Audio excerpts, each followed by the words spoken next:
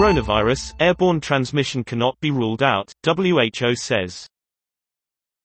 The WHO has acknowledged there is evidence that COVID-19 can be spread by airborne particles.